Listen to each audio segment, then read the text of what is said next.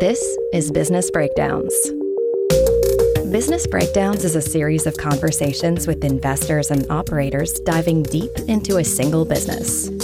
For each business, we explore its history, its business model, its competitive advantages, and what makes it tick. We believe every business has lessons and secrets that investors and operators can learn from, and we are here to bring them to you. To find more episodes of Breakdowns, check out joincolossus.com. All opinions expressed by hosts and podcast guests are solely their own opinions. Hosts, podcast guests, their employers, or affiliates may maintain positions in the securities discussed in this podcast. This podcast is for informational purposes only and should not be relied upon as a basis for investment decisions. This is Matt Russell, and today we are breaking down the National Basketball Association. The NBA topped $10 billion in revenue last season, in line with Major League Baseball and behind only the NFL in terms of major sports leagues. And the initial headlines for the next media rights deal, which is coming in 2025, they suggest a 200% to 300% increase versus that previous contract. But what's particularly interesting about these data points is that they stand in sharp contrast to declining viewership numbers. Now, to break down the NBA, I'm joined by Ethan Strauss, and Ethan has been intimately involved with the league for the past decade. He's worked for the league, for ESPN, for The Athletic, and now independently with Substack.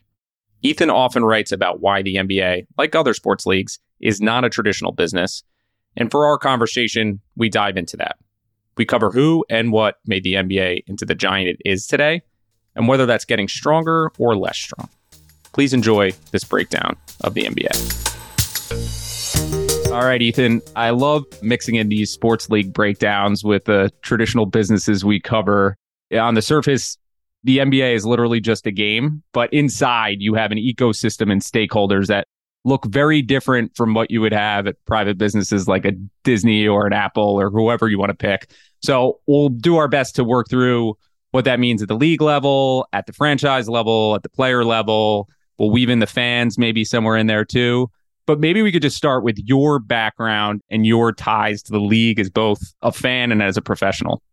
I grew up playing basketball. My dad was a huge Knicks fan. And in San Diego, we didn't necessarily have a team. The Lakers were on television, but I liked the Knicks in the 1990s. And it was just something nice that my dad and I could do, that we could enjoy these games. I have memories of sleeping on the couch, waiting for that 9:30 a.m. tip-off between the Pacers and the Knicks in some big playoff game, or just Sunday NBA and NBC game, and just really positive associations.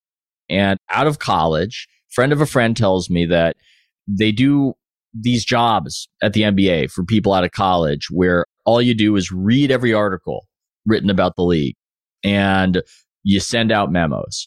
I wanted to move to New York. It was a move to New York job. I was naive, like so many people are. So many of us who watch the movies and television shows, and we see that it's always 70 degrees, and on Sex and the City, they're drinking mimosas outside. It's not like that. It's a little more grim out there, but I was fooled. So every day at 3:30 a.m., I would wake up in my terrible Brooklyn apartment, read literally everything that was written about the NBA on the internet. And I mean literally, because back then in 2008 and 2009, as tough as a task as that was, you could actually do it. So I would read everything, and then I would send a memo to David Stern and everybody else in the league office about who they needed to kill.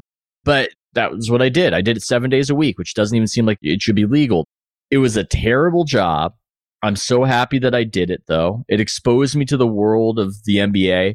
I didn't even know about beat writers or any of that. I didn't know there were these people who went from game to game, sitting courtside back then, getting paid to watch basketball. So that was my first inkling of, oh, this is a job you can do. Long story short, that was the germ of my interest in breaking into the NBA, was actually being on the other side and being on the PR side and realizing that PR is miserable and I'd rather be a creator. That's impressive. And I know the road didn't stop there. It sounds like you hit us with the player element. Didn't quite make it to the league, but you have some experience in the game. You worked inside the league. Let me play that forward. A bit, because I think you're talking to me in part because I've written about some of the business aspects of the NBA. And I think that came later a little bit. That came from I was a beat writer covering the Golden State Warriors on their magical dynasty run where they won championship after championship. And you start looking around for stories because everything is covered. I mean, exhaustively. I got yelled at by the news desk at ESPN because at a practice, Klay Thompson said that he liked to read Harry Potter. And I didn't write a news story about that. I didn't think it was notable that Klay Thompson enjoyed literally the most popular book at that time. But there was just a hunger for find a story here, find a story there.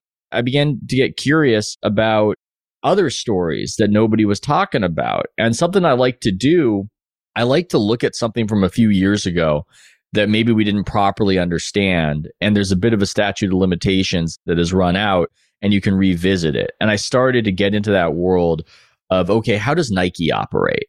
How do they overlap with the NBA? What happened with Steph Curry and Nike? Why was he with Nike? And then he goes to Under Armour. He takes off like a rocket ship and he becomes a threat during that era to Nike's business. What happened there? And then similarly, how did the Warriors fall into the hands of Joe Lacob? Doesn't make sense. Joe Lacob, not a billionaire at the time, not even close, having to join forces with Peter Guber, kind of a similar wealth level, big time Hollywood guy. How did they beat Larry Ellison out for purchase of the Golden State Warriors in an auction when Larry Ellison at that point in time was the wealthiest man in the state of California? That doesn't make sense. How did it happen? That story in particular, I think, was my window into the weird business world of this sport. You talk about its relationship to other corporations. You mentioned how it's like the businesses, but not quite. It's so old world. It's so old world. The Warriors were sold out of a shop run by a guy named Sal Galadiotto, an older gentleman. And it's just this guy's office. And this is where he does the auction for who's going to buy the team. Every single one of these arenas is like a castle with a king or a queen in the case of Jeannie Buss.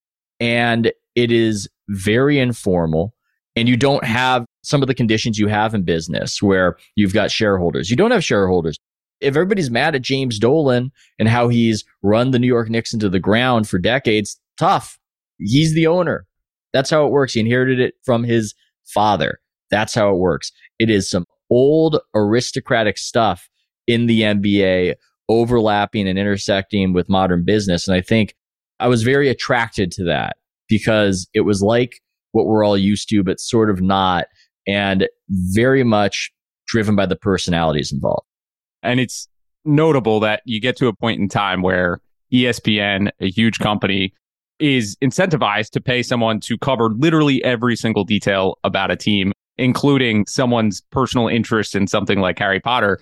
But it's easy to take for granted that sports leagues were not always as big as they are today. One of the best examples is you go back to what some people consider to be this great era in the 1980s. The 1980s finals, those games weren't even televised live. They were on tape delay. There has been a massive shift, both in terms of the success of the league, but mostly in dollar terms. So when you look back, who were the key players and what were the key moments that you saw the league mature into what it is today? Is that behemoth and everything that you just described in detail there?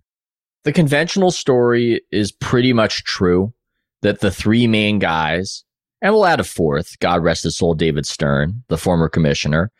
It's Larry Bird, Magic Johnson, Michael Jordan, David Stern. Those four guys, that would be the conventional wisdom on that story. And I think sometimes the conventional wisdom is correct, that there was this interesting friction, this interesting rivalry between Magic Johnson and Larry Bird.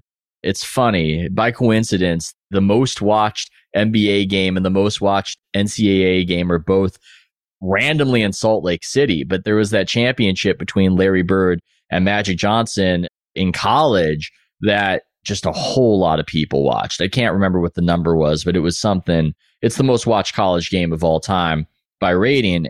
That gave the NBA kind of a prefab marketing opportunity that these two guys out of college had caught so much heat. And obviously back then, especially, there was a little bit of an undertone of the white prodigy versus the black prodigy and the Celtics versus the glamorous Showtime Lakers. that helped wrest the NBA from the doldrums, including David Stern's strong leadership and his ability to not just forge these relationships with broadcasters like the NBA and NBC, but he was so hands-on. He would just jump at you, scream at you if he thought his product was being mismanaged. I don't think it's like that right now in the NBA. I think that's a problem. I mean, these broadcasters would pay for the games, and in a way, you could even say they were the customer. But David Stern would try to micromanage them and make sure that they were putting his product forward. He made some recommendations to ESPN, ABC when they got the rights from NBC that they should have taken. And there was a big blow up between those two factions because Stern was trying to continue to micromanage ESPN's coverage of the league. And he was correct. He wanted Marv Albert on the calls. They didn't. They wanted some college football guy whose name I can barely remember, who was a disaster. But that's how he was. He was a hands-on Caesar. And that's what worked for the NBA in combination with just the wonder strike of Michael Jordan's career. It was such a confluence of factors. It's that you had the table set, that you had the right commissioner, that you had everything modernizing when it came to television, that NBC Sports is the greatest broadcaster in the history of sports television. And this is ineffable. It's not reduced to statistics, but they can add a certain grandeur to the presentation. Michael Jordan's rise and Michael Jordan being the myth, that he was actually the myth itself, the true myth, and how great he was and how he did it and the story and the quitting and the baseball and the coming back. I think it was just this tremendous confluence that took the NBA from tape delay in the 80s, as you say, to at its popularity apogee in the late 1990s. Stern took over in 84, ended his tenure in 2014. Incredible 30-year run there.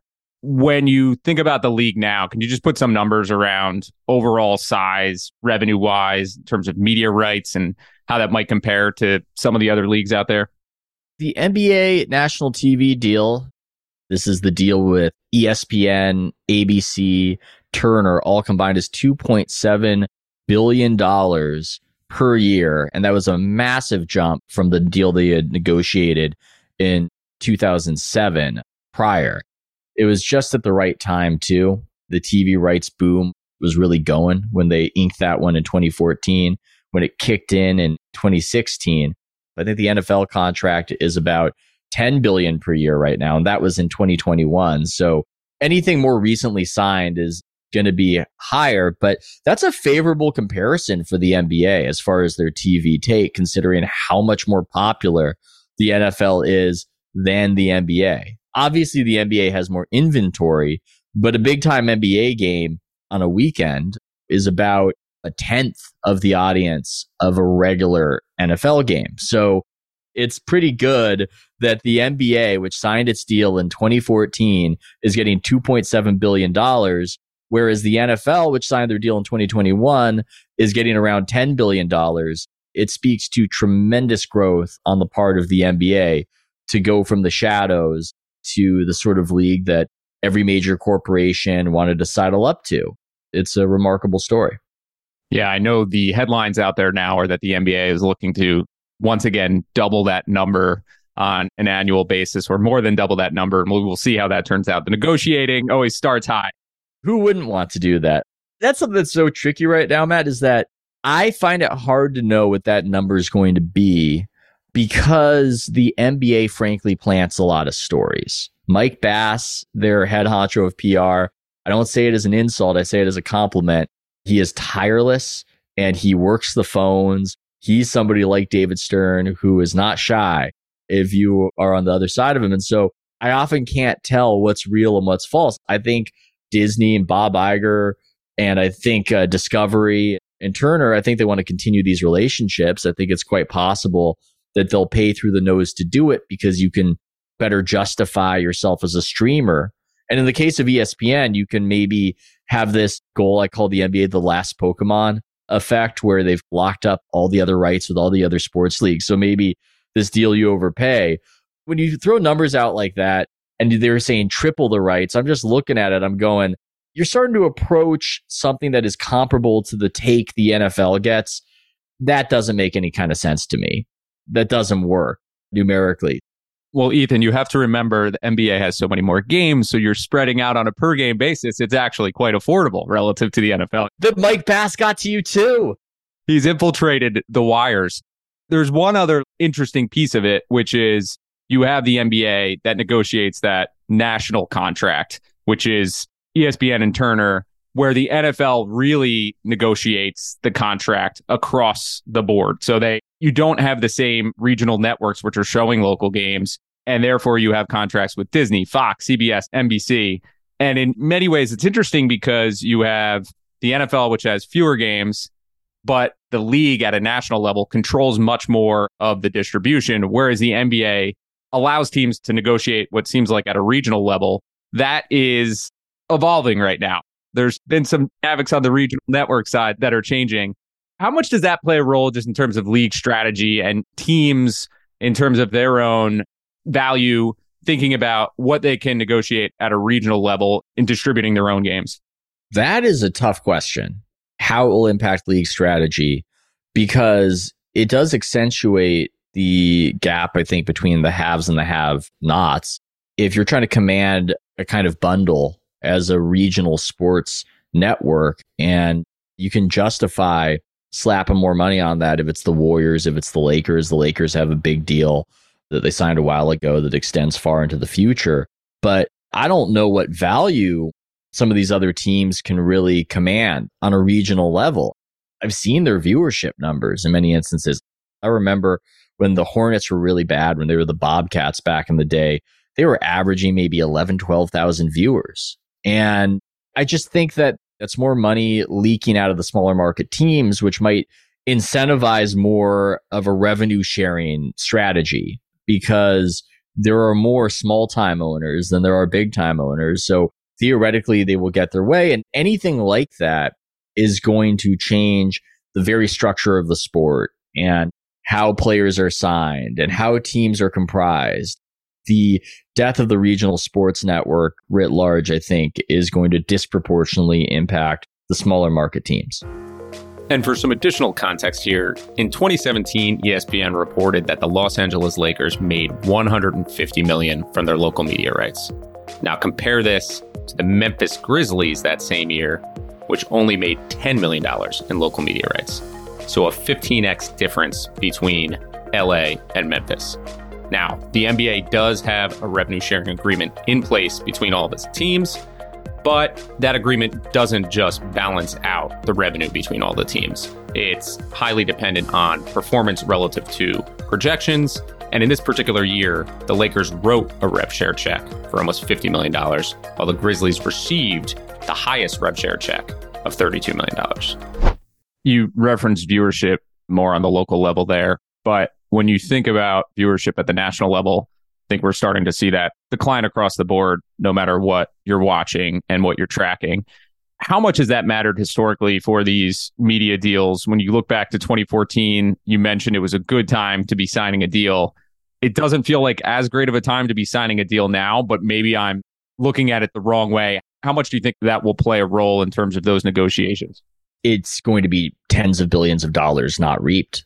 It's a tricky thing. It's a nuanced thing to communicate to people, because ultimately what is overwhelmingly likely to happen is that the NBA signs a new TV deal and there will be a sticker shock for how much more it is than the last TV deal.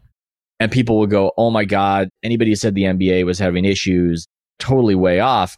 But if they had the viewership now that they had in 2014, hell, that they had in 2016, they would be making tens of billions more, which, hey, none of us maybe really care how the net worth of Steve Ballmer is doing, but it would just be a different league. When you're raking in tens of billions more, you would have different choices. You could more easily blunt the blow of what's happening with the RSNs. Players would be making something crazy. I mean, you'd see players making $200 million a year. I'll throw that out there. If the league had the viewership now that it had in 2016, you could see players making $200 million, not over the life of a contract, but per year. So maybe that would be all too much and too decadent. I don't know. The quick and dirty way to explain it is that the league is about half the viewership that it had back then, roughly half on the big games. And it's a little complicated because Nielsen has changed their metrics of how they gauge such things. I think, frankly, a lot of the broadcasters whined so much that they got juiced numbers bequeathed unto them. And the advertisers lost that battle because the advertisers wanted the numbers to stay as they were, but they've added out of home ratings basically to collect more data and add more viewers who are in sports bars and hospitals and all these other places to juice the numbers maybe by a double-digit percentage. And so right now you're seeing all these headlines all over the place the last few years about viewership going up, whether it's an award show or whether it's the NFL. And a lot of it is what the NBA does with height, which is in shoes. The NBA doesn't tell you the height of a player in socks. The NBA tells you the height of a player when they wear some sneakers where you get a few inches. Well, what's happened recently is that everybody got to make their height go from in socks to in shoes. But even with all that, the NBA is still at roughly half of what it was. It's been a precipitous decline. It is not unique to the NBA. It is happening, I think, to every sport that is not an event-based sport that has a lot of inventory. But it's obviously, I think, combined with some of their other issues, the load management, some of the political signaling did hurt them in 2020. I know a lot of people are in denial of that, which is weird because it just seems true. And the NBA certainly believes it's true. All of these factors combined, I think, to create a big fall off that in the end is not going to be represented as a failure to reap increased profits with the national deal, but is a tremendous fall off nonetheless, monetarily and also culturally. It's interesting to hear 50% of the overall audience, but there still could be a number that's 2x the previous deal. Half the viewers, twice the profits was a headline I once used. Yes. What's in it for NBC, ESPN, TNT, whoever is bidding on this that makes it still so valuable despite all that? I would direct people to the work of Ben Thompson at Stratechery because he has thought deeply about this and written some smart stuff. But it's this counterintuitive idea that yes, people are cutting the cord. Yes, the audience for cable is shrinking. And that is what benefits the NBA counterintuitively, because what ends up happening is that these broadcasters are looking for an anchor to windward, that they need something that at least is a guaranteed million viewers when they put it on a weeknight. And while the NBA is not what it was, in an ecosystem that's more challenged, where people are terrified of losing everything, suddenly it becomes this enticing potential overpay to just anchor the product, have something that is a signal that pokes out amid all the other noise. And maybe you can build other products off of that. And maybe you can try to build something towards the future. So that's the theory anyway, is this paradox of the shrinking cable viewership overall, the shrinking cable customer base actually leads to a situation wherein the broadcasters actually want to pay more so for a diminishing product just because maybe that product isn't diminishing at the rate of some of these other products that seem completely replaceable, such as stuff you might see on network television. Yeah, we're big fans of Ben's work over here. And it's this counterintuitive idea where you assume that the fan is the customer. But in this case, there is a middle counterparty there where it is the networks. And those networks actually have different reasoning behind their decisions. It's just interesting once you think about it a little bit more, and it can explain a lot of things. How big is the international market for the NBA? It's something that was referenced a lot. We had Daryl Morey on our podcast a few weeks ago. He obviously had some huge headlines a couple of years ago. How big of a role does that play? I want to get to that, but I wanted to add one more aspect. I call it fracking the pie as a mixed metaphor, why this pie that is shrinking can be fracked further and value can be derived out of it. There's also the component in a bidding war of Amazon getting rights to games. And we've seen that with the NFL, and the viewership for those Amazon games way less so than what it was before when those games were on traditional television. But when you ask some people, is this a disaster? They go, no, Amazon likes having all the data on the people who are watching the game. That is one of the reasons why Amazon will overpay for a product that is not going to be as watched as the product that was there before Amazon. Now onto the international aspect. What a saga, what a tangled web. You mentioned Daryl Morey, now president of the 76ers, used to run the Houston Rockets, shared a free Hong Kong meme on Twitter, if memory serves, which caused China to shut down everything with the NBA, which, I mean, you just think of that. Think of that. Really, I think people, they haven't really absorbed what happened there. The NBA put over 2 decades of investment into China, showing games for free over there initially to try to build this bridge to greater profits. Companies have this embedded growth principle, this idea they need to always be growing perpetually. The NBA looked to China as the solution to that. They lost interest in America, in my opinion. They lost this idea that they could even grow the sport. It seems like they don't try. They don't care, which I think is a mistake, by the way, because that is where they get the lion's share of their profits. But I mean, I call this phenomenon, I've termed it the undecided whale, this idea that corporations, they become very distracted by this whale that's undecided, that might choose them. And they start to focus on that more so than their established customer base that makes them profitable. The NBA did that with China, and China ripped away the whole damn thing in an instant. Just done, gone, over. Maybe not over, but it's a different situation now. You hear that there's a thaw. You hear the NBA trying to rebuild that relationship. You read these headlines that they showed NBA games here or there. It's possible to rebuild that relationship, but it's never going to be the same because, as you know, it's one thing to invest in something that you think is stable. You're willing to invest more in it. But if you now know, as the NBA naively did not know, that it can just go away like, boom, it's gone. You're never going to invest as much. The, I think, most underrated storyline in their China adventure, and I think it's because nobody wants to be rude about it, is that China wasn't very good at basketball in the end. And boy, did they try. The NBA invested in all these academies. Adam Silver at the 2019 finals was expressing his dismay over it and actually saying, I wish we could get some Chinese stars, which was weird in a way. He was talking about how they're trying to help the Chinese national team. It seemed very tone deaf. It seemed odd for an American commissioner to just be rending garments up there, complaining about how he can't get an adversarial superpower better at the Olympics so they can properly make money, but they couldn't do it. They tried. It's a fascinating failure in human capital and planning that you get 2 players from Japan. You get a player from Finland. You get a player from all these different far-flung countries of tiny populations, just not the most populous nation on earth that's obsessed with basketball, wherein you're pouring hundreds of millions of dollars into academies precisely to make this happen. And the end result of that is that China is a very nationalistic country. It does love the NBA. It's on at a good time of day in the morning. But if you're running a nationalist country in an autocratic fashion, are you really into everybody just watching a bunch of Americans and people of other countries succeed, but nobody from your own country? I think that's a tough thing. And I think that is the underrated storyline in why, beyond Daryl Morey offending them, this became, take it or leave it for China and blew up in the NBA's face. Is there a sense of how big the market was for the NBA? Like any measures in terms of how much the NBA was making from China? I saw estimates at 15%, but then I also got feedback that it wasn't quite 15%. In the aftermath of Morey, you heard hundreds of millions of dollars lost. It's not like we've seen that necessarily reflected in the BRI and in the total revenue.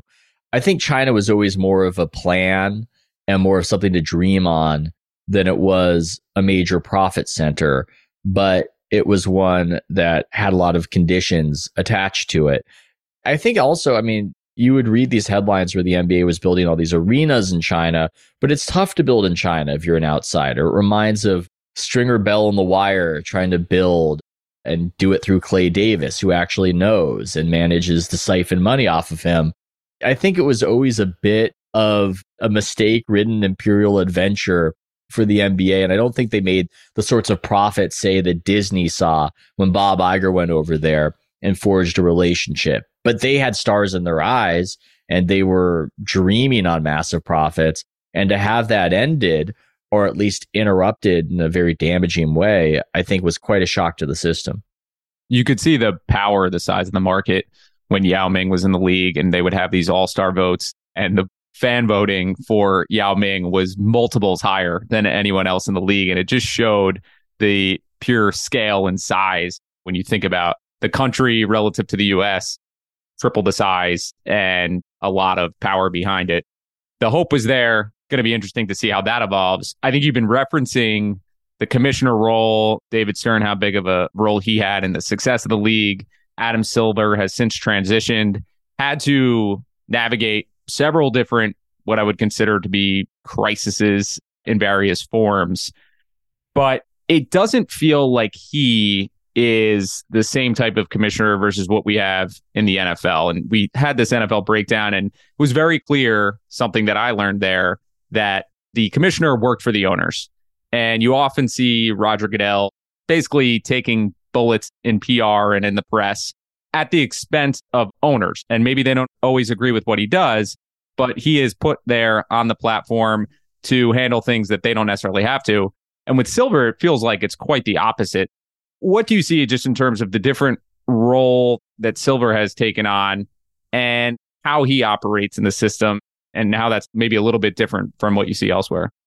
The word on Silver is that his main focus is those broadcaster relationships that we discussed and getting those done, getting those inked, getting the business deals done.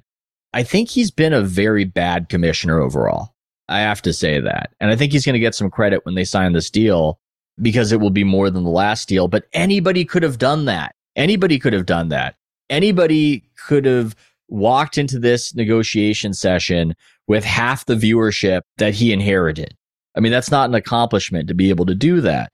I think he's been a poor steward for the league because of his inherent weakness. He doesn't provide any sort of sense of structure in the way that Goodell does. It just seems that everybody does whatever they want. And if the players want to not play in games, and that's just what they want, and that's cool, because, hey, we're trying to negotiate a collective bargaining agreement. I don't want to ruffle feathers. And so I'm not going to say much about Ben Simmons basically leaving the Sixers because he doesn't feel like it.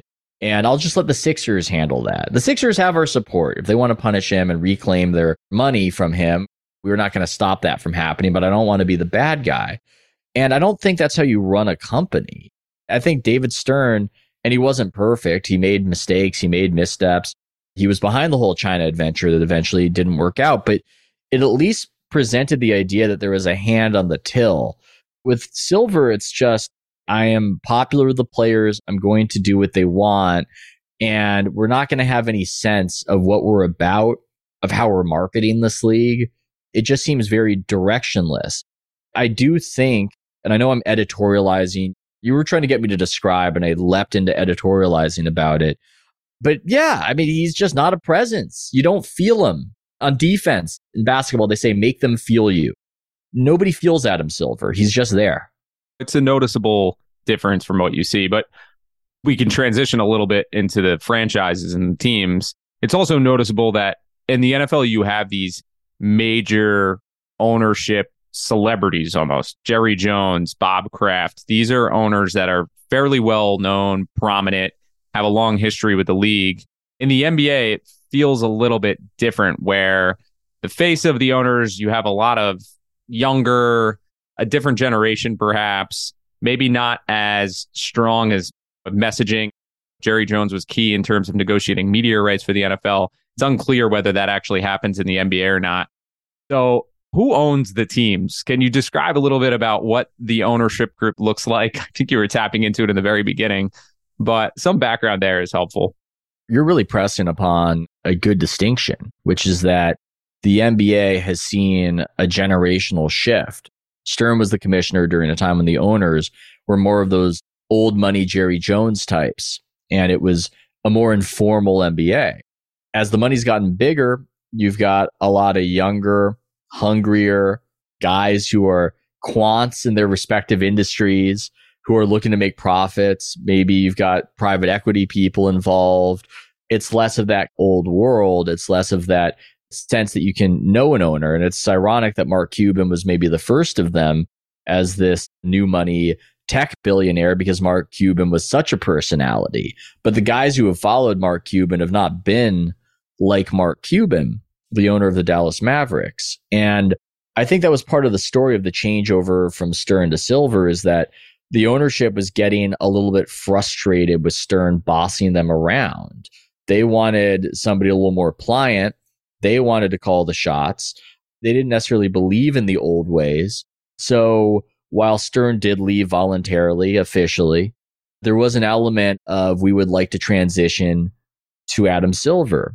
And I'm not sure why the NFL has kind of retained more of their old money character than the NBA has, but there's definitely been a shift where the NBA owner seems a little bit less knowable. Now, there is one other tech guy, VC guy I should mention, is a big personality post-Cuban, and that is Joe Lacob, the owner of the Golden State Warriors, who's a tremendous character. He's an absurd character. Somebody that I think a lot of people might dislike on occasion, but I kind of enjoy just because he's not making any bones about it. He's not pretending to be anything. He's very content to be what you might consider a jerk. And I think that's actually been pretty good because the owners are characters too. It's all one big TV show. You want as many good characters as possible. And I do think it helps the league to have a Jerry Jones, and it helps the league to have a Joe Lacob. I know that's not the primary condition that you're looking for when you sell these teams, but I think it's a positive outcome when it happens. Absolutely. It is the entertainment business. So wherever you can get entertainment from, I think there's benefits to it. When you think about owning a team and all the benefits, I think there's certainly things that are intangible. But if we just start at the numbers, what does that look like? Just rough split from where they're getting their dollars from, whether it's the league media rights, local, selling tickets. It's so hard to know because we don't have access to their books completely, but the estimates have been told to me as such that it's about 60-40 television revenue to gate revenue. And among that television revenue, it's about 2/3 national broadcasters, national TV rights deal, and 1/3 regional sports network money. That's the breakdown. That's where they're getting their money. Those are the various revenue streams of it. How merchandise all comes into it, I'm not exactly sure. I just know that they split that 30 different ways. So there's no bigger take you get if you're the Golden State Warriors and Steph Curry is selling jerseys like crazy. It's going to wind up just as much in the pockets of the Atlanta Hawks as it is in your own. In 2014, a sales memo for the Los Angeles Clippers was made public. At the time, the Clippers generated about $150 million in overall revenue. 35% of that revenue came from ticket admissions, 35% from the national media deal, and 15% from the local TV contract. So roughly in line with what Ethan just described. But this was 2014 and based on the 2013 season, before the latest rights deals kicked in. So if you plug in some assumptions on that national deal and local TV deals, the Clippers likely grew sales by nearly $100 million just from media rights. And this partially explains why the franchise that generated $18 million in EBITDA in 2013 sold for $2 billion. If revenue grew 2x, EBITDA likely grew at multiples of that. There's certainly operating leverage in this business. But even adjusting for that growth, NBA franchise multiples don't seem to be tied to traditional valuation frameworks. Clearly, it represents something else to the owners.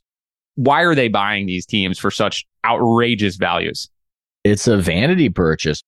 Hey, we're making new billionaires all the time. We're not making new NBA franchises. We've got it at 30. Maybe we have expansion. There's talk of that, although they've pumped the brakes a little bit on it of late, but a lot of rumors about Las Vegas, everything else.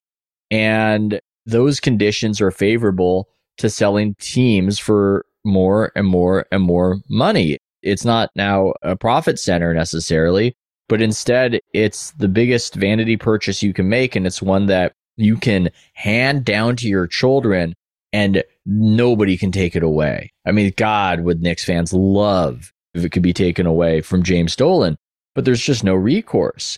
It's the ultimate trust fund for some of these people who not only want to be a big shot and sit on the sidelines and own the team.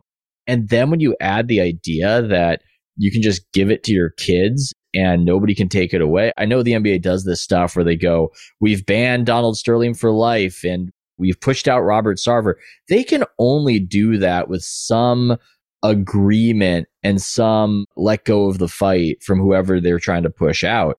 That's what gives it, I think, its tremendous value and creates conditions by which the prices continue to go up, even as we say, the viewership goes down. You can see that challenge that the NBA has faced in the past, but also in the NFL right now with Daniel Snyder, how hard it is to pry away a team from an owner. Sets all types of precedents, but there is not too many things in that governing contract which allow you to do that. It does make me wonder, the whole concept is built on owning something. I guess it's like art, but it kind of lends into greater fool theory. If you actually want to sell this thing, you need the next person to pay a higher price. And I wonder if we ever see the end of that. But you mentioned expansion, something that's possible. I hadn't heard much about what's going on there, what's developing there. What would be the reasoning behind it? And then how do the mechanics of that actually work? Are people literally just buying into the league? Yeah, but then the money is distributed to the other owners. So you get a nice little haunch of money from doing that. But then you've got to change everything else up about your league. And the NBA did this back, and I think you could say with some mixed success when they expanded. Try to remember all the teams they expanded into. The Canadian teams. Vancouver Grizzlies, yep. Toronto. So we could say some mixed success. That's the idea with the expansion is you dilute the product. You frack the pie, as I'm trying to coin, but you make some more money. And some owners might be interested in that. Far more interested, I think, than in, say, in the NFL, pushing a guy like Snyder out. Why would I want to do that if I'm an owner? You could say morally, he's a bad guy and he creates bad PR for your league. But I would go, okay, he's a bad owner who tends to lose. Why would I want to make it easier for the league to push somebody like myself out? And I might get somebody who's more likely to block my path to a Super Bowl. Why would I want to vote for that? That's the incentive structure right there, and why maybe it's a little bit easier to do something as tough as expansion than it might be to push out an owner forcibly. Yeah, the dirty truths. When there's something like expansion, I guess some of the existing franchises have sold for north of $2 billion, $3 billion. You hear numbers in that territory. Is that the context for what a new franchise would look like? I think so. That would be the baseline. Now, we're maybe in a time of some economic turbulence, and we're starting to see something a little different of late that I think has been underrated, where these team sales are happening, and then you start hearing rumors and you start seeing reports that whoever bought the team doesn't have all of the money, or one of their minority owners doesn't have all of the money. Now, maybe this is more noise than signal. Maybe we'll look back at the Silicon Valley bank run and we'll say, yeah, that was a weird thing that happened, but it didn't really mean anything about anything. And maybe we'll say, oh, that was the first indicator of a real collapse born out of speculation. To what you're saying, that is the baseline right now. And I think the Suns sold for something, what was it, between 3 billion and 4 billion. I mean, what's a billion here, a billion there? But you also, when these sales are happening, are hearing that not everybody, the Timberwolves sale happens, and you start hearing people going, I don't know if A-Rod really has the money. I don't know if Alex Rodriguez, who was one of the owners of the Timberwolves, I don't know if he really has the money. It's always interesting to see. You have majority ownership, and then you have minority owners. And then also there's usually some financing that has to play a role in there. Not everybody just has $2 billion sitting in a checking account. Good opportunity to transition to players. NBA, arguably the biggest stars across any of the various sports. And some of that feels like it's by design. You take something like the NFL, where players are playing in helmets, and something like the NBA, where you're pretty much unclothed.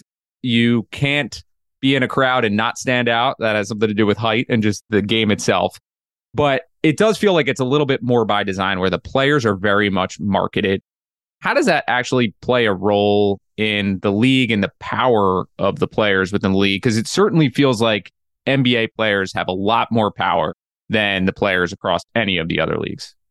Yeah, it's the best thing and the worst thing about the NBA. It's the gift and the curse. It's part of what fascinates me, part of why I went down this road of writing more business stories, because they're not just business stories. They're stories of personalities. They're stories often of a young man who suddenly in his early 20s is worth potentially billions of dollars to people just by what he does out there. I mean, the NFL's not even like that. That's an NBA thing. And when Steph Curry was on his rise with Under Armour before he crashed and burned with Under Armour for complicated reasons, Morgan Stanley was saying he might be worth $12 billion to Under Armour, to say nothing of whatever he was worth to the NBA. And that was in his 20s. I mean, he was worth a lot. He probably was worth billions. I mean, talk about the TV rights deal that we just mentioned. The NBA after Michael Jordan was in a serious decline and they were really scuffling. They signed that deal in 2007, I mentioned. And again, I can't remember off the top of my head. Was it 800, 900 million, something like that? A lot less than 2.7 billion that they make now that they signed in 2014. How much of that was LeBron James coming along and lending some interest and a new story, becoming a guy people hated in 2010 to 2011? You could make an argument that LeBron was not just worth billions to the NBA, but worth tens of billions over the lifetime of the deal. And we're talking RSNs, we're talking everything else. And that's just one guy. You end up with a situation where a young man needs to be integrated into an overall team structure and an overall franchise structure. And he's not going to achieve whatever he wants to achieve individually if he refuses to do that. But at the same time, he has such power and such leverage that everybody has to tiptoe around him and walk on eggshells. We saw it recently with Ja Morant of the Memphis Grizzlies. Ja Morant, he is the guy who's been tapped to be the next great American superstar. Nobody from his generation appears to have the marketing potential he has, just by virtue of the incredible highlights. It's hard to explain. You just have to watch it. I know when I bring it up, people come up with other names potentially from this generation, but no, I mean, the superstars from this generation, some of them are from other countries, which puts a marketing cap on them domestically. People can argue with that, but it's just true. And he's run into trouble with the law, personal trouble, recently at a strip club where he was showing off guns. And you look at it, you go, this is a multi-billion-dollar disaster for Nike and the NBA. Not that that's your primary consideration if you care about Morant as a person, but that is in one guy, all of that just being thrown into the fire. But also the fact of that leverage, that power has maybe informed the way that he has been dealt with and indulged that has led him to make such terrible decisions, that everybody around him is just validating whatever he wants to do. And you even see it in the absence of harsh words when he's acting in this manner. Stuff that you would expect, just harsh moral language of somebody really flying off the ethical rails, but you're not seeing that. Not from Adam Silver, certainly. Who hasn't, to our recording right now, has not said anything about it. And the Grizzlies, they almost sound like they're complimenting him. And Nike is complimenting him. The Nike statement is complimenting him for his accountability. Those precise conditions, you could argue, are related to why he's flying off those rails. But it's all happening because of the unusual circumstance of an individual, a young man, in the case of the NBA, being worth billions of dollars to other people. Yeah, Morant feels to me like the closest comparison to Iverson when he was coming up in the league and was this cultural movement. And anytime you watched him in a game, he was doing something that you just couldn't believe. And it's not that he has this overpowering size, and that's part of what makes it so unbelievable to watch. But you had someone in place at the commissioner level that certainly made changes when Iverson came into the league. There was the famous changes to the dress code and tightening things up and trying to improve the image. And that was met with mixed emotions. But it always felt like there was at least a balancing of power there. How much do you think it matters for the league's talent to be from the U.S. in terms of driving the success? And one of the things that is interesting that you mentioned, you had the Jordan era, kind of had the LeBron era. And I would argue that the talent in the league feels like it's as strong as ever.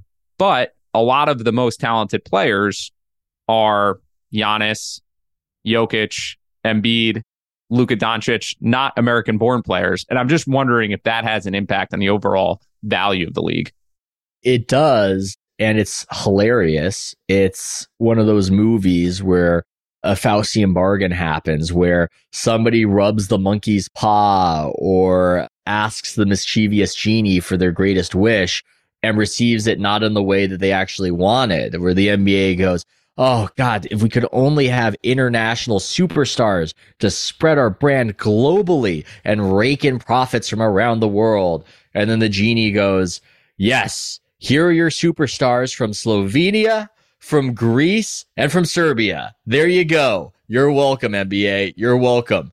The NBA did not want these guys to be from these places, but these places just happen to be the places that produce the superstars. Credit to the countries, credit to the superstars. Giannis from Greece, Jokic from Serbia, Doncic from Slovenia. For whatever reason, especially the old Yugoslavian region that where these countries total 20 million in population, just seems to be a serious concentration of basketball talent. It's not really doing anything for the league profit-wise. And unfortunately, on the other side of it, there's a cultural barrier there. And as much as people running institutions are international in their perspective, I think they project it upon the viewer, upon the customer, and they think that they share values with those people. And they're like, nah, yeah, nobody cares where a guy is from. No, people feel more of a common bond to their own countrymen. You can call it xenophobic. I would just call it realistic, that for a nation to matter at all, people are going to feel something for somebody from their nation. Guess what? We see it every 4 years with the World Cup. It's a tremendous driver of interest and attachment. It is what it is. I think the NBA was so cynical as to be naive in thinking that they could just internationalize themselves and experience no cost at home. I think they thought it in some ways because there were so few international players that they almost seemed American because they were incorporated into the broader thing. That Hakeem Olajuwon went to college in the US and was part of this big college program. That Dirk Nowitzki was hilarious and he was just this great personality and spoke English impeccably. And so he felt American. And I don't think they were prepared for guys who come in the league from the Balkans and just don't really seem to communicate that much with the media. And we don't have a sense of who they are or what they're about. And it's no diminishment of them or whatever they've accomplished, but it is a serious challenge for the NBA to market them in the country that has made the NBA wealthy, which is the United States. Adam Silver perhaps should look at the US in the way that he looked at China, as a place he would want to produce more superstars, because it's been taken as a given for so long, taken for granted for so long. But if the NBA starts to produce fewer superstars, yes, that is going to hurt its ability to connect with its audience in still the wealthiest country on earth with a huge population and the place that basketball is from. And how much do players themselves generate from their salaries versus from a shoe contract, from any other types of endorsements? And I know it's going to vary by the level of the player, but we can start at the upper echelon, a LeBron James or a Kevin Durant. Do you know what that split looks like? It's so hard because there's a lot of BS in those reported numbers where they'll say it's $1 billion contract with Nike, or Kevin Durant, $250 million with Nike. I think the ultimate comparison you want to look at is Michael Jordan, who makes over $100 million a year from the sale of his sneakers and other apparel. And that over $100 million a year, that was 10 years ago. It's probably way more than that. That every year is more than the entirety of his NBA earnings combined. He makes so much more from Nike than he did when he was at the height of the profession from actually playing for his NBA team. And I do think that in many instances at the top of the top, the apparel check rivals or exceeds the NBA check. It's a little confounded because Steph Curry got paid in equity by Under Armour to a certain extent. Some of these guys are getting paid in equity, and they're under no obligation to show us the actual details of the deals. I remember LeBron, it was reported his initial deal out of high school with Nike was reported to be $90 million, and people had sticker shock off of that. But I think Nike was quite happy in the end that they signed it. I think very few guys earn more from the apparel companies than they do from their team. But the absolute top tier, they earn as much or more. And then you start asking the question, who is their real employer? If you look at LeBron James, he's played for all these different teams. He's only been with Nike. He has a lifetime deal with Nike. Conceivably, if you just play that out, he's going to make more from Nike than he's going to make from any of these teams. So whatever Nike's consideration is might matter more to LeBron James than whatever his team wants. And in the case of Kevin Durant, he was behind LeBron at Nike. He wanted to be the face of Nike. All these guys want that. That's the ultimate for them. And I know Nike wanted him with the Golden State Warriors when he was with the Thunder. That's something that Nike wanted to happen desperately. Did they influence Kevin in making that decision? He would never say so. He would never say they influenced them, but we know that that's what they wanted. We know that that's something that the league really can't, I think, do much about, is Lynn Merritt or a major executive at Nike going, hey, if you join this team, we're going to give you this, we're going to give you that, we're going to pay you more. I don't think the NBA has access to those books. It's a potential confounder of the standard relationships and just one of these NBA shadow world topics that I love to plumb that I don't think you see talked about in a lot of other places. Are there other ways that that influence would show up besides picking which team or which market to play in? What do you mean by that? Is there anything that would impact gameplay or which games you're playing or anything else? Let's say hypothetically there was a player, a top draft pick, and he was injured earlier in the season. And hypothetically, this particular player had it in his contract with the apparel company that if he reached this or that benchmark, he would get paid a lot more money by them. If you make all rookie, if you reach this statistical benchmark, that statistical benchmark, and hypothetically that rookie looked at the situation, he could have come back midseason and went, yeah, I don't know. I'm going to run it back the next season because of the benchmarks in my sneaker contract. That's a potential hypothetical way that the deal with the apparel giant can influence the decisions made by the players. There are so many fascinating things going on behind the scenes, just in terms of the league, the media, the way it's covered, how it's covered, and you tap into all of that. When you think about competition for the league, it does feel like players are unhappy. The league is certainly hitting a plateau, or at least struggling from a viewership standpoint. When you look at what's happening on the outside, something like the PGA Tour, one of the unique things there was, similarly, you had individual players who had much bigger impact on the overall success of the tour, or in this case, the league. There's only 5 people on the court. It's much different than an NFL team. Individual players matter more. That gives individual players more power. PGA Tour was a unique situation where you saw this defect. Is there any competition to the league as a whole in terms of losing talent or seeing talent go in other directions? Or is it simply other sports and other pieces of entertainment which are the risks? There are always people throwing out hypotheticals of what a rival NBA league would be, but I think it's just different from golf in that the sheer infrastructural advantage that the NBA has of being in the United States. Again, nationalism, national feeling. These players don't want to play in Canada. That's a huge issue for them. It's very hard for the Raptors to get American players to come play in Canada. It's a little hard for me to see Saudi Arabia or Qatar, whoever, forming a league outside the boundaries of this nation, which I think would almost have to happen given the contractual entanglements, to rival the NBA and to get the players competing in that way. Right now, you're in the United States, richest country on earth, with all this built-in brand equity. You've got all the deals with the arenas and everything else.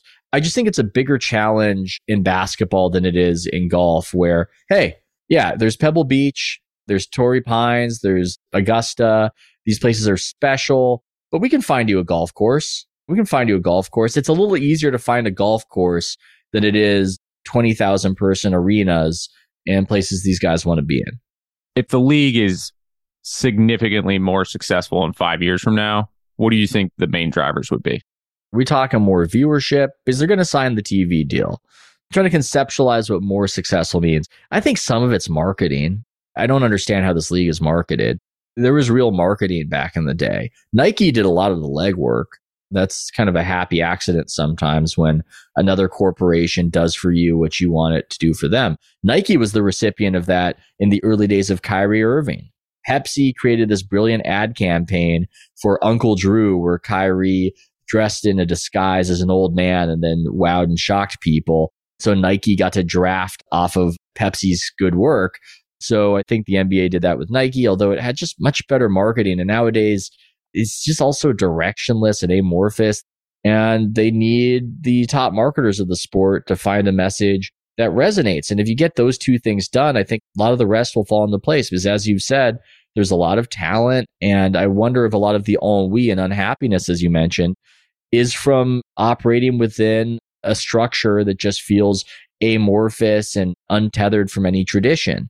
That's what Damian Lillard was almost expressing on JJ Redick's podcast of how the NBA is just falling apart in that way. So this is all very touchy-feely. It needs to kind of establish a strong culture of what it is. Stop catering to the wants of this or that individual player. Maybe start defining what the individual players need to do to grow their brand, to grow the league, which was certainly the perspective the league had in the 1990s when Michael Jordan regarded himself as an ambassador of the National Basketball Association. Are there other good examples of what that good marketing looked like in the late 90s or even early 2000s? I think the I Love This Game ad campaign was a good ad campaign, and it was selling the idea of the spontaneous joy of basketball. And I'm sure there was more thought behind the whole thing, and somebody could really break it down. But sometimes it's just a really simple message that connects and captures the sentiment of the time. Back then, it was that. I think a lot of it, again, it's not so much the marketing. It's just people want somebody to feel like they're in control of what's happening. I mean, the best moment for Adam Silver was his first moment. It's when he took over and he said that old, crazy, racist Clippers then owner Donald Sterling was banned for life. The players were really putting the heat to him, and it's debatable as to how much he did something out of the ordinary. But one of the reasons why it resonated with people is the sense of, yeah, this guy's in charge. And I think he took the wrong lesson from it. I think he took the lesson of, I should always do what the players want. Well, yeah, in that case, you did what the players wanted, but you also presented as somebody who is in charge of their sport. And the latter, I think, for the public, for fans, that's what matters more. You don't have to be draconian. You don't need to be David Stern. You just need to offer the sense of there is a structure in place. We have rules. You can't break the rules. If you break the rules, then you're going to face consequences. Right now, the league just feels like something that people can show up to or not show up to, care about or not care about, try in the All-Star game or not try in the All-Star game. That sort of thing needs to change if this league is going to get more popular and reverse its course. So it's really more of a cultural transformation on the league level, I think, that it needs to take on rather than the marketing strategy. But once the first thing happens, the second thing gets a lot easier. Yeah, it seems like they're all intertangled. And I think you've seen it a lot with Formula One. And I think Ben Thompson wrote about that recently, comparing where the NBA can take lessons from Formula One. But I would say that even traces all the way back to the NFL and what the NFL has done so well since the early days of having NFL films and putting all of this extra media effort into putting a gloss on the product, Hard Knocks, basically investing into anything. It matters. People dismiss it like it doesn't matter, but it matters. Everything matters. Everything you can do to market your sport. If you're being lazy, you just never know who's watching. You never know when you can create a fan who then talks to other people, how you can just connect everybody together. I mean, all this stuff matters, and the NFL takes it seriously. I would direct everybody to watch the NFL marketing of an AFC championship game between the Patriots and the Jaguars from a few years ago, narrated by John Malkovich. It is epic. It's self-aware. It's clever. They must have turned it around in a week because they didn't know what the matchup was going to be. And it is so far beyond the marketing vision of the NBA. And you can say, hey, it's the people love football. They'll never turn against football. But I also think part of the NFL success story is prioritizing the little things like that and Hard Knocks and NFL films. You don't see that kind of hustle from the NBA. And I think that's part of why the NBA has lost ground in an era wherein the NFL has maintained its position. You made me even think about the broadcasters. And we've seen in the NFL these huge contracts shelled out to the Troy Aikmans, Tony Romos. And I questioned it a bit, but we even spent a Super Bowl heavily critiquing Greg Olsen about every word because he might be replaced by Tom Brady. And I can't think of one instance of that with the NBA. It just feels like you show up to the broadcast and you're going to get who you're going to get. I think Mike Breen is excellent. I think Kevin Harlan is excellent, but where they've slacked is the Greg Olsen kind of commentary, the color commentary, the former player. They haven't gotten guys who are great as explainers and also entertaining. And you don't always need it. Sometimes we just want a personality. People don't watch Charles Barkley after the game because they think he's going to explain the pick and roll coverage. They love him because he's the funniest non-comedian in American history, possibly. So it doesn't necessarily need to always be that, but they just haven't taken themselves seriously in the way the NFL has. And that's been to their detriment. And part of trying to solve this issue would be to have better broadcasting. And part of that would be also bullying ESPN into presenting the product better. We wrap up these conversations with trying to pull out lessons that can be applied elsewhere. Is there anything that sticks out with the NBA from its history or maybe its more recent history that you can say is a real theme to be thinking about anytime you're looking at any business? Some of these themes are themes that you always see where you get a little fat, you get a little happy, and you get complacent. I think the NBA is a story of being complacent, but I think it's also a story of not learning the lessons of what made you successful. Sometimes companies can over-rely on those lessons and chase it to their detriment.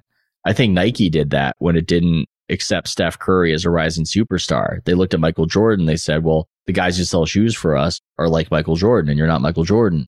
But the other side of that, I think one of the biggest underrated stories, which you referenced, is that the NBA was in a bit of a death spiral after Michael Jordan. Huge fall off. It was a problem. And they reversed it. Sports usually do not reverse their declines. It is, I think, a miracle that has not been heralded. I have theories on why it's not been heralded. I think people are uncomfortable with potential implications of that it succeeded. You mentioned the dress code. I think a lot of people in media are understandably uncomfortable with something like the dress code. And they don't necessarily want to tell a story where the dress code at least correlated with the sport pulling itself out of the fire. Was it the biggest part of whatever happened? I don't think so. I think the biggest part of whatever happened was the NBA looking at the rules and going, the game has become bogged down. We need to change our very structure. We need to change our rules. From there, you see the Phoenix Suns, you see the offensive revolution of the sport, you see the sport get more popular. The NBA did all of this to rescue itself and then forgot all about it.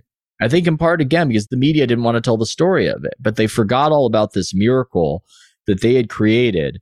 And I think it led them to a place of complacency, and it caused them to repeat some of their old errors. And hey, it's that cliche, those who do not learn from history are doomed to repeat it, whatever you want to say. That is part of the NBA story. It's about concocting this huge rise from the 1980s, as we started off with, then falling off after the 90s, then rescuing itself with this Herculean effort on multiple fronts to get it back to near where it was with Jordan, then forgetting about it, thinking that they're going to just print money in China and letting the whole thing kind of unravel, and making enough money during that time to where no one's going to face much of a punishment for losing half the customers. Boom. There you go. That's the entire arc. I think you just made me more bullish on baseball because they've made quite a few rule changes over the past 2 off seasons, and sounds like they are taking their struggles head on. So maybe that's my takeaway here. But this has been excellent. Ethan, thank you for your time. for your knowledge, for all the insights in terms of how the system actually works.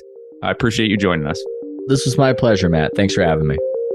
To find more episodes of breakdowns ranging from Costco to Visa to Moderna, or to sign up for our weekly summary, check out joincolossus.com. That's JoinColossus.com.